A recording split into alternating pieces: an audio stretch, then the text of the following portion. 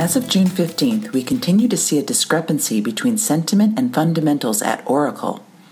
The transition to cloud-based software naturally creates a significantly larger revenue and gross profit opportunity.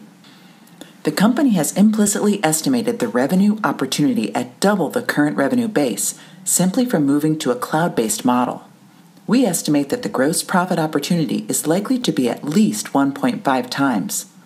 A cloud customer's lifetime value is flatly distributed across the duration of service, as opposed to front-loaded in an on-premise model.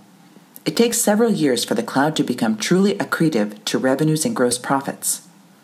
We are still early in the shift, with cloud only accounting for high teens of Oracle's total software revenues.